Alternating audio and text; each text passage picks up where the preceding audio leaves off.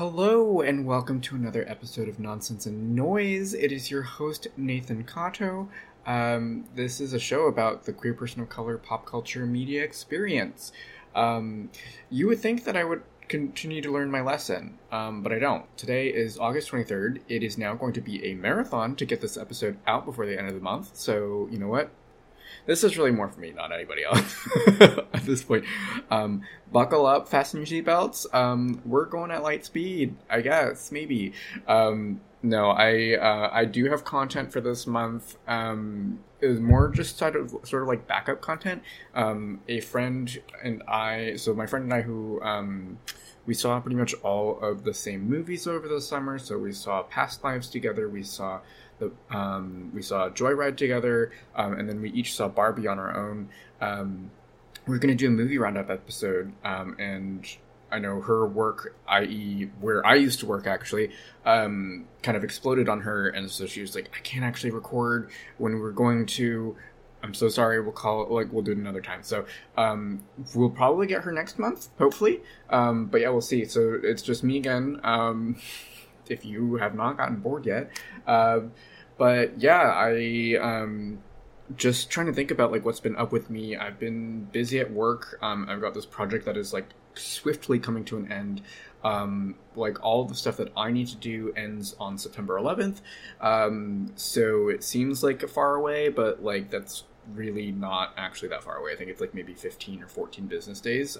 Because Labor Day is in the middle of all of this. Oh my god, it's going to be the end of the summer. That's crazy. That's wild. So yeah, work has been keeping me busy, but I've also been trying to stream a little bit more. If you've been tuning into streams, you probably will have seen that I've been playing Ace Attorney, which has been a ton of fun. I've been doing silly little voices, and I actually had a friend join me, Rebecca, and her handle is at General Asian. I'll put all that information in the episode description so you can check her out as well. She's actually she's an actual actor. So it's really fun to do that with her and sort of like lose track of the voices that we use. It's going to be really fun because we haven't streamed in 3 weeks, so we'll see how if we remember the voices, because we're still on the same chapter. So yeah, that's sort of what's been up with me. We'll hop into pop culture updates and then we'll get to the main content. So roundup of the major games from August. So this month, I guess if you've been living under a rock, Baldur's Gate came out on August 3rd for PC. I think it's coming out later for PS5 as well. But this is a game that's very much just like D&D, from what I understand. I don't really have a ton of interest in D&D, so the only part that really captures me is kind of the I think the battle mechanics looks very much like a tactical RPG game, and I do love me a tactics RPG game. So that is out for PC only currently. I know that people have been having a ton of fun with Baldur's Gate. So that is out in case you have not picked it up yet. There's also another port that's coming onto Xbox on August 10th. That is Stray. That's the adventure game where you play a stray cat. I honestly don't know too much further than that.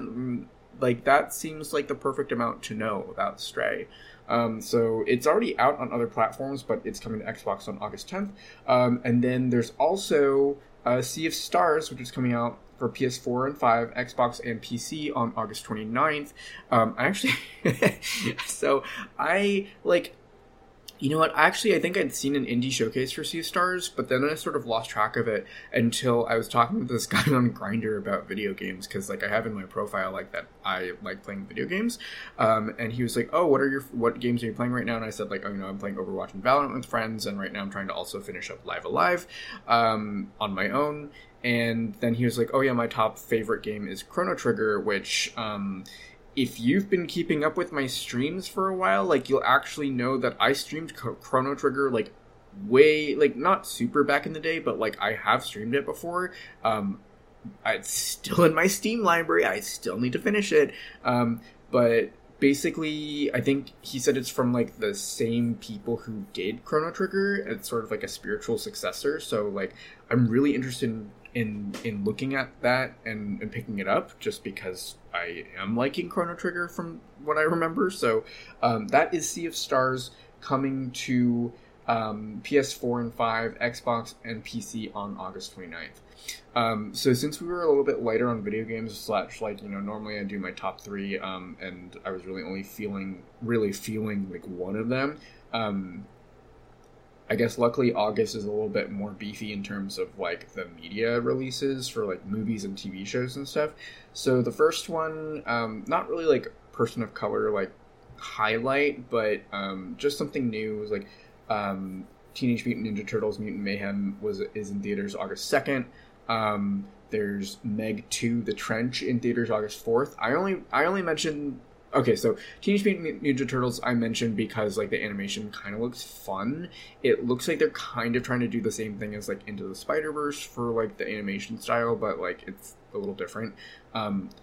Meg 2, I don't think this is a great movie by any stretch of the imagination. However, I do love really shitty horror movies, and like, I guess not really horror, but like shitty action movies. Like, I'm pretty sure the Meg is like on the same level as like Mega Shark versus Giant Octopus, which is like truly one of the shittiest like disaster movies that I've ever seen, but it is so funny.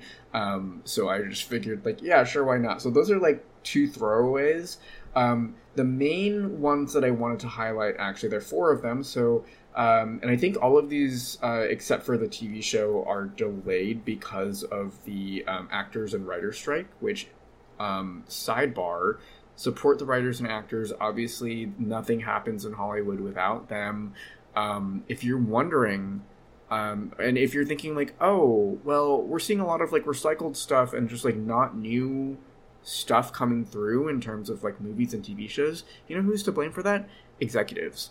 I think I had a little spiel about this a couple episodes ago, but basically like for these really big production companies, all of these decisions have to go through executives, and like these people have majors in like business. They're like MBAs, like PhDs, like in some other, like basically non-creative fields.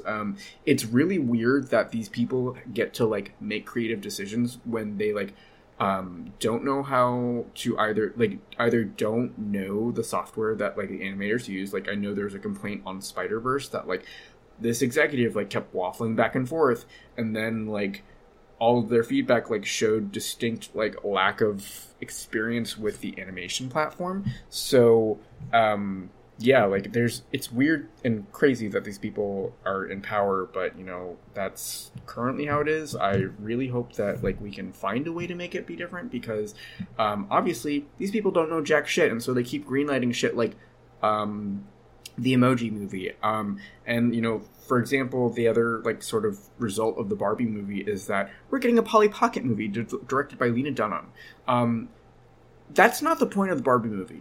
The Barbie movie did well not because it was a movie about toys. We'll get into that in a different episode, but like basically all the shitty stuff that you're seeing coming out of Hollywood, and also like with things leaving streaming platforms, that is 100% because these execs are trying to write things off as tax breaks to like make these media companies more and more profitable, which from a capitalistic standpoint, yes, that is what the system is trying to do.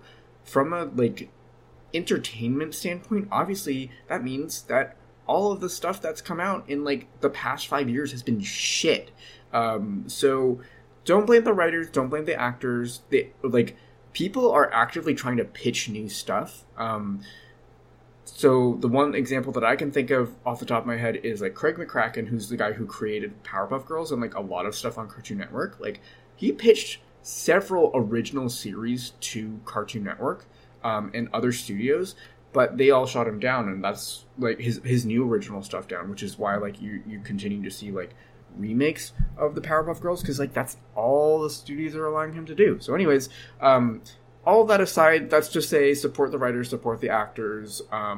Media executives are shit. So yes, those strikes have delayed these movies, but be on the lookout for them whenever they come out. The first one is called Shortcomings. and this is directed by Randall Park. And the sort of synopsis is basically three young Asian American people from the Bay Area traverse the country in search of the ideal romantic connection, starring Justin H. Min, Sherry Cola, who is also in Joyride, and Ali Maki. Ali Maki was in Geography Club, if I remember correctly. And I think I've seen her. Oh, and then she was the voice of one of the toys in Toy Story 4. I really don't remember what it was, but yeah, so that's Shortcomings by Randall Park. The other movie that's to look out for is called Problemista, and it's about a young toy designer from El Salvador trying to make it in New York City. The main character is played by Julio Torres, and the other actor playing opposite him is Tilda Swinton. Like, we don't care about her. The next movie is called Medusa Deluxe, and it's a murder mystery actually set at a competitive hairdressing contest. So this is starring Claire Perkins, Anita Joy Uwaje, Kayla Michael, and Kay Alexander. And it looks like the hairdressing contest is specifically around like black women's hair. So that seems really cool.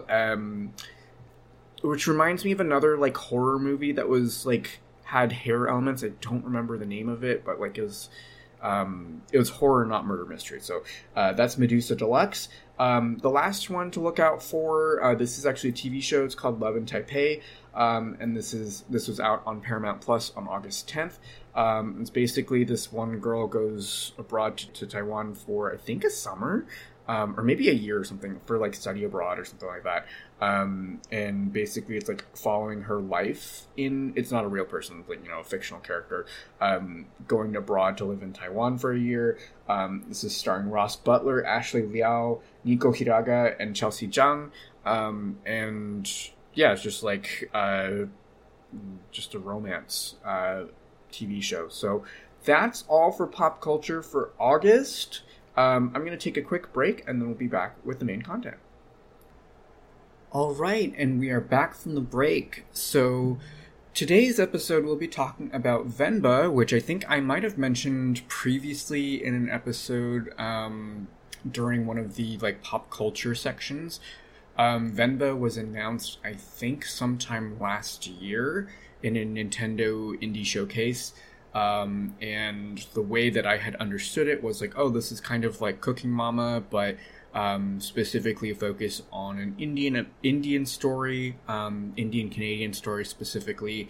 And that was the sort of premise, and it looked really cute, really fun.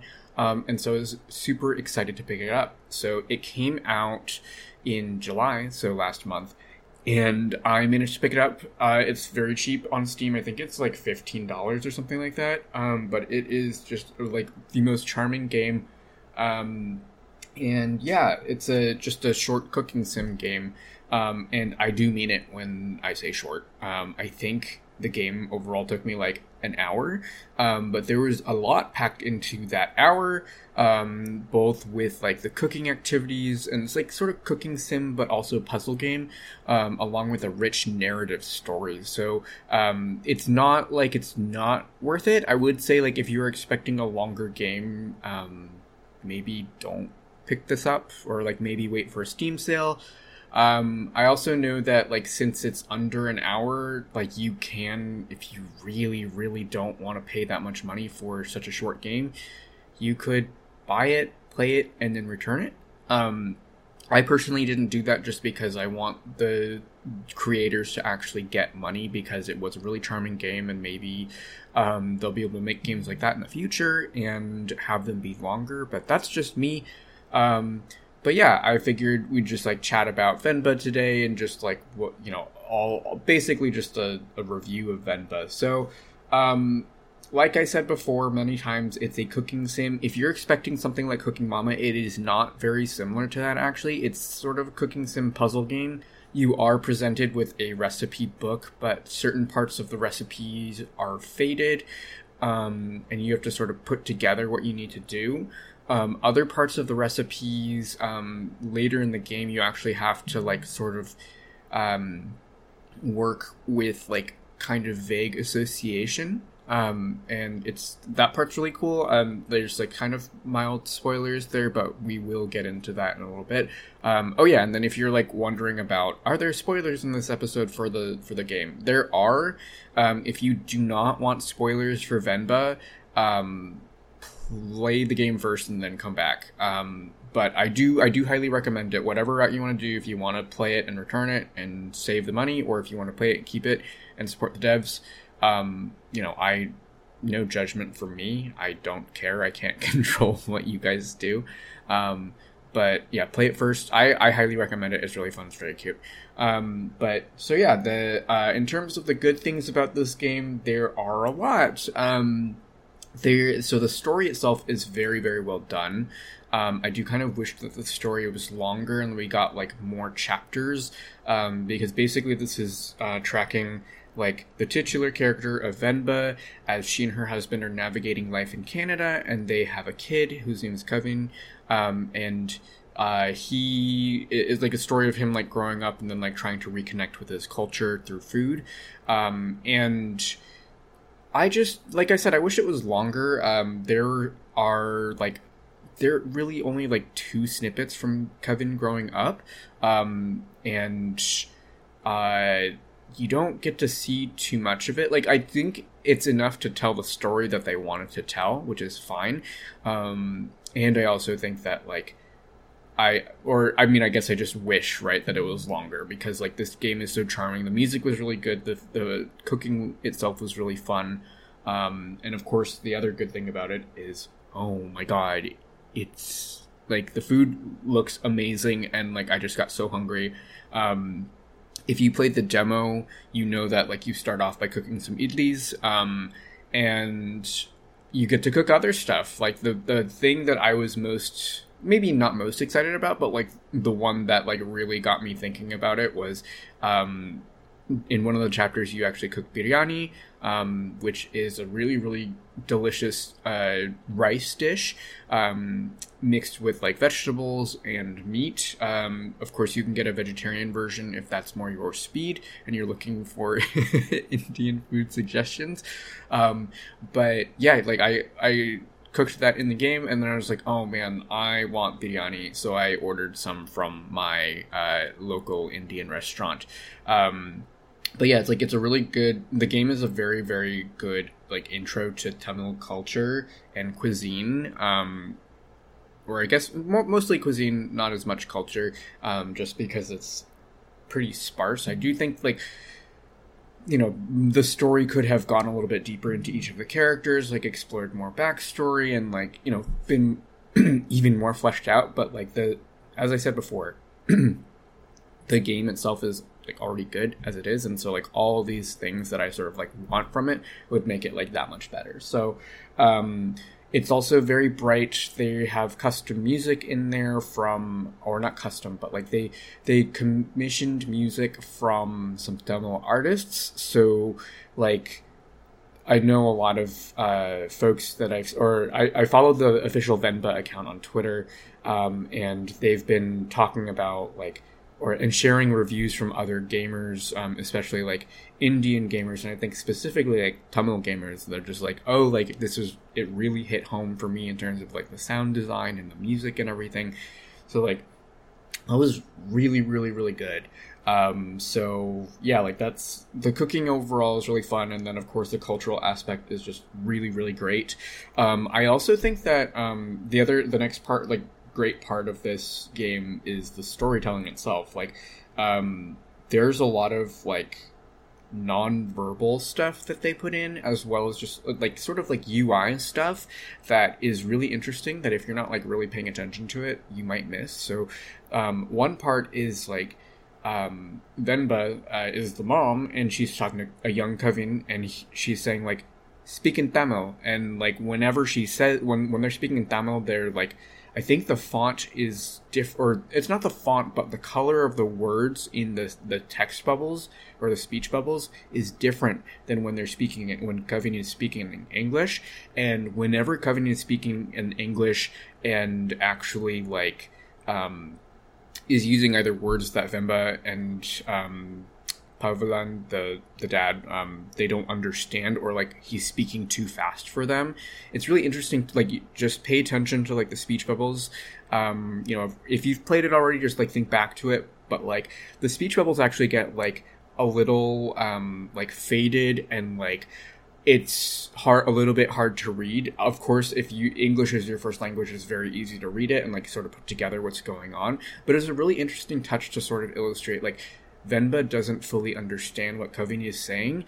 And then that, of course, like when he says something like that, sometimes it's like when he's on the phone translating for his mom, or like when they're in an argument and like he's upset and like he starts like speaking really fast and like using words that Venba doesn't necessarily understand or whatever. That happens, and then like immediately afterwards she's like, "Speak Tamil." Yeah, it was like a really, really cool like sort of touch on that, because I think one interesting part of storytelling that I've seen when like looking at and reading written, you know, when actually reading stories, especially from other cultures, or even like, you know, stories featuring Asian Americans, like, you know, your Chinese immigrant parents, and like they're speaking Chinese to the main character, or like they're speaking Japanese to the main character, you know, what have you. Sometimes there are a couple ways of doing this, right? There is like the aspect, or the one approach is like you don't translate it, and so you like stay true to like how it sounds, right? So like maybe you have your main character speaking in English, and so the written story is in English, but then like when the parents are speaking to you in another or speaking to the main character in another language, then like that language is there. So I think like it's a little bit easier to do with like languages that use the English alphabet. So like I've seen this for like Spanish, or like, you know, yeah, like books, characters who speak Spanish, where like they'll just have the Spanish there and they don't translate it. And so the sort of implication is like, if you know Spanish, then you can put together what it means, but it's sort of like implied that the main character understands the Spanish. And then it's sort of like up to the audience to either like know Spanish already and translate for themselves, translate it like extra, like, you know, spend more effort translating it, or just like glossing over it altogether. And I will say like this approach like does sort of lend itself to, depending on who is reading the book or reading the story, they might just fully gloss over it and be like, I don't know what that means. I don't like want to spend any extra time or effort into finding out what this means. So like whatever. And so like I've seen this approach sort of coupled with like, you know, you add in italics, like the translation. So it's like, that's not what the character's saying, but like that's how the character who's hearing the dialogue, like, you know, understands it and everything. So that's one approach. And like I said, Venba took completely the opposite approach, where, you know, the written dialogue is in English, but at least with a video game, you can actually sort of make a distinction that it's actually in a different language, to sort of illustrate the fact that like everyone who's speaking understands what's going on, but it is actually in a different language. And I tend to like this approach a little bit more, just because like I feel like it builds a better narrative for the character, for the stories, just because like it keeps everything very cohesive. It's like, not that I'm trying to say like, you know, don't expect your reader to do any work, but like it does sort of catch those lazy readers who like aren't willing to translate everything, right?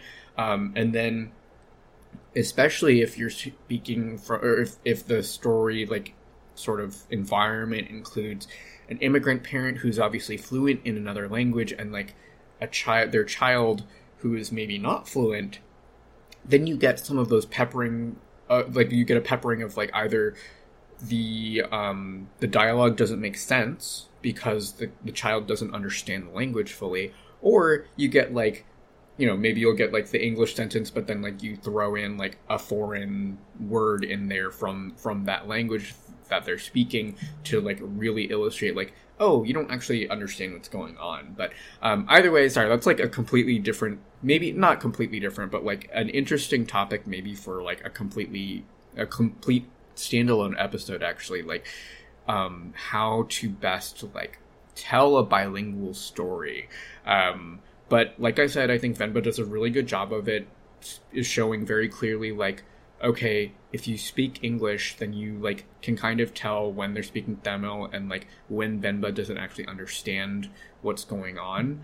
There's also a part later in the game where Kevin is actually grown up and is trying to cook something for himself, but he's using his grandma's cookbook, which basically the whole point of this, right? The cookbook that you're working from when you're playing as Venba, the cookbook is from her mother. So, like, obviously, since she can fluently read Tamil, like, she has no problem. So at least when you're doing the first playthrough, or not first playthrough, but, like, the first part of the game when you're playing as Venba, everything is written in English and you can understand it. However, when you're playing from Kevin's point of view, it's actually all written in Tamil. And, you know, of course, if you can read Tamil, it's probably fine.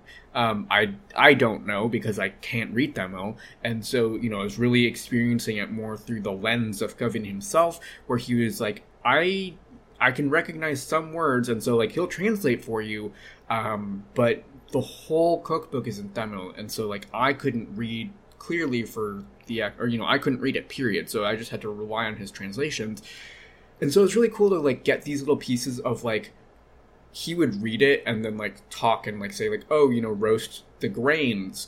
And for this particular part, right, it was like, oh, you know, I'm making this thing, like, roast the grains, and there are no grains per se, right? There's no rice, there's no, like, couscous, or, you know, whatever. Rice, I think, is really the more apt one for Indian cuisine, but, like, couscous is just an example, right? There's no grains, period. And then you'd really have to figure out, okay, what does this actually mean? Because, like, Kevin has this understanding that he's conveying to you as the player, but it's up to you to figure out, like, the missing pieces. So, like, language and, like, understanding of language, actually, like, I'm really, really like, digging how the developers did it. It's really cool to see, just, like, especially from someone who's not part of the culture, right? It's like, oh, like, I'm just thinking about how this would work if, you know, let's say the main character was Chinese or Japanese. I think Chinese, would be a little bit better, because, like, I can read more Chinese. But, like, this is a really, really cool way of sort of communicating the story that they want to, of, like, connecting to your culture through cuisine, especially, like, in Kevin's perspective, he's reconnecting with his culture after, like, basically, you know, having a connection as a kid, but, like, also, since he's in Canada, there, especially, like, you know, immigrant children really do sort of face that assimilation pressure, and so it really is, during, like, his childhood, you get to see a lot of how Kevin is, like, sort of trying to throw off all of the Tamil culture and like, cuisine and everything. He has the usual stinky lunchbox story that is, like, so stereotypical to every immigrant ever, or, like, every person of color. But yeah, like, I just think that this game does, like, such a wonderful job of, like, sort of making that story and experience of, like, being in two cultures accessible. And, like, it really is, that is the reality for, like, being an immigrant in a majority white country. Like, and I think the game captures that very well, especially, I think it's very unique in that most of the, like, stories that I've seen that are sort of addressing, like, this generational trauma, right? We've got Turning Red, we've got Encanto, we've got Everything Everywhere All at Once, we've got Polite Society, you know, just pulling back on, like, pulling on all the things that, like, I've done podcast episodes on, right? And, like, movies that I've seen. Joyride, Past Lives, kind of. Like, you really only have perspective, and you're focusing on the perspective of, like, one character, right? So it's, like, most of the time it's always focusing on the child and, like, trying to heal the connection to their parents and to their culture. With Everything Everywhere, of course, that one turned everything on its head, and you're going from the perspective of the mom trying to connect with her daughter, and trying to heal that trauma. But Venba, I think, was really, really interesting, where you actually got to play from both perspectives, as I sort of mentioned earlier. You get to play from the perspective of Venba, And then when Kevin is a child, you get to play one scene from his perspective, just to sort of like learn a little bit more about the character of Venba. And then, of course, as the game progresses, you actually switch to playing only from Kevin's point of view. And I think it was a really, really cool, just like story and game design choice to be able to actually do that and really just see and understand the story from both points of view. For me, as I'm continuing to get older, I understand my parents a lot more. So this was a really cool just perspective for me to just sort of get like oh yeah, this like feels very true to like me growing up, to an extent, just because like I don't think I was anxious to like throw off my own cultural identity. I think actually like, I remember having this like moment in second grade where like some kid like asked me on the playground like, can you speak Chinese or Japanese or Korean or whatever, and like that was, I guess, the earliest sort of reckoning for me as like I am Asian and like I'm different from white people, but also like I think that also helped to like strengthen my own cultural identity. So like I have never really felt like I've wanted to be less Chinese or Japanese. But like it was still rang true for like, this is what some kids go through when they're growing up in a majority white country. They want to get rid of all cultural like ties because like to the white kids, it's weird. Like I said earlier, stereotypical smelly lunchbox story, like that is something that happens to everybody, and hopefully I think it's happening less and less as we become more multicultural and like more respectful of everybody. But like I think if you're a person of color, you're always going to have a smelly lunchbox story, like regardless of like what culture you are. So yeah, I just really liked the storytelling. There's a lot there. It's very rich, even though, like I said, it's only an hour game. They pack a lot in there. So, and then also, the other two pieces of things that I really liked from this game, the graphics were really fun. It's not, trying to think about like the art style. It's very cute and very fun. And very bright and colorful. Really, really liked that. It's not supposed to be like, motion capture or anything. It's very much like a sort of picture book graphics. And of course, like I said earlier, the music is really great. Very good audio design. One thing that I noted from some folks on Twitter, specifically like Indian American or Indian gamers who are playing this game, they were like, the sound of the bangles like really got me and like really immersed me in this. So like kudos to the sound team. So like I don't know, I just like, even though this game wasn't fully for me, right, I still resonated with it a lot, and I still, as you can tell, like I'm very emphatic about all of this, and I think I'm actually surprising myself with how emphatic I am about this, because like I said, the game was short. I played this game, I think, when it came out. I think it came out July 31st. So like end of July. It's been like over 2 weeks, but like I'm still thinking about it and like pulling stuff out to like think about and like really appreciate and resonate with for the story. So like there's a lot that's going on in this hour-long game. Very worth it, very cute. Highly recommend playing it. Like I said, now moving into sort of stuff that I wish we had. I do wish the game was longer. I do wish that we were able to like cook more food and like sort of get more of the recipes. There is one part in the game where you're cooking like a coming home feast for Kevin when he's in college, and you just sort of go through and like there's no description of what you're doing, you just do it. And that part for me was actually, I would say, the weakest, not the weakest scene story-wise, but the weakest in terms of gameplay, because, like, I sort of wanted to do, and I mean, I know it's because Venba is, like, it's supposed to illustrate that Venba does not need the cooking, like, the recipe to cook this, because she knows it by heart. And also, I guess, like, this is just, like, what I want from a cooking sim, right? I just, like, want those instructions and whatever. And of course, the only cooking sim I can really that I'm basing all this on is Cooking Mama, and that's a completely different thing altogether. So you know what, like take all of this with a grain of salt. But yeah, I just like wish we had more of recipes and more cooking.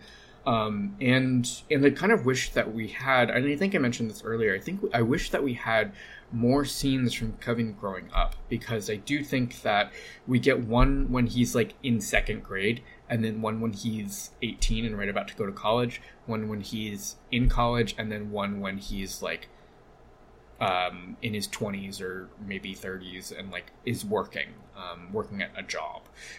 So I just sort of like wish that we had more of like him growing up, and like maybe like a scene where like you know, he hasn't gone to school yet, and so as a result he's still very much rooted in demo culture, and so we get like that scene, and then we start to see like the breakaway as he grows older. And like, you know, maybe we get more like sort of narrative pull of like, for example, the second grade scene, he is certainly like still like, oh, I want pizza, and like the thing that you make for him there is with the bum, which is not exactly pizza, but like Venba's just like, this is kind of like pizza but without the red sauce and whatever. So like I just wish that like we had more, and I think I don't fault the developers for this at all. Like, I think they're a very small studio, and so probably very limited budget and whatever. But like, yeah, I just kind of wish that we saw more, like maybe like a scene where like between second grade and graduating from high school, where it's just like Gavin like sort of embraces his culture, and like, you know, that sort of like push pull, and like the sort of inconsistent arc of like, oh, I like my culture, oh, I don't like my culture, I like it, I don't like it, and like that sort of push-pull relationship that happens for some people. And I mean, like, granted, this arc that he had, which was the like, I don't really like demo culture, I want to be like the others, like until like he's fully grown, like that is an arc that some people have, and that is completely valid.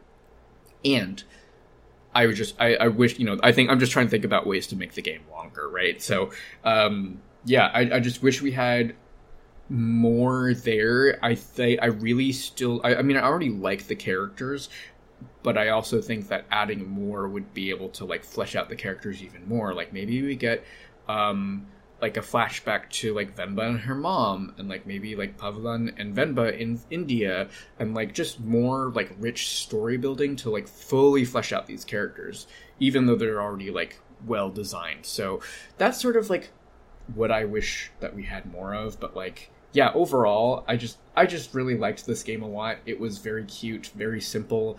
I did mention it before, that is cooking sim puzzle game. It didn't end up being a puzzle for me because, like, I've cooked before, and then also, like, some of these things were, like, given the recipe book, it's like, okay, you can really put together exactly what you're supposed to do and, like, first try everything.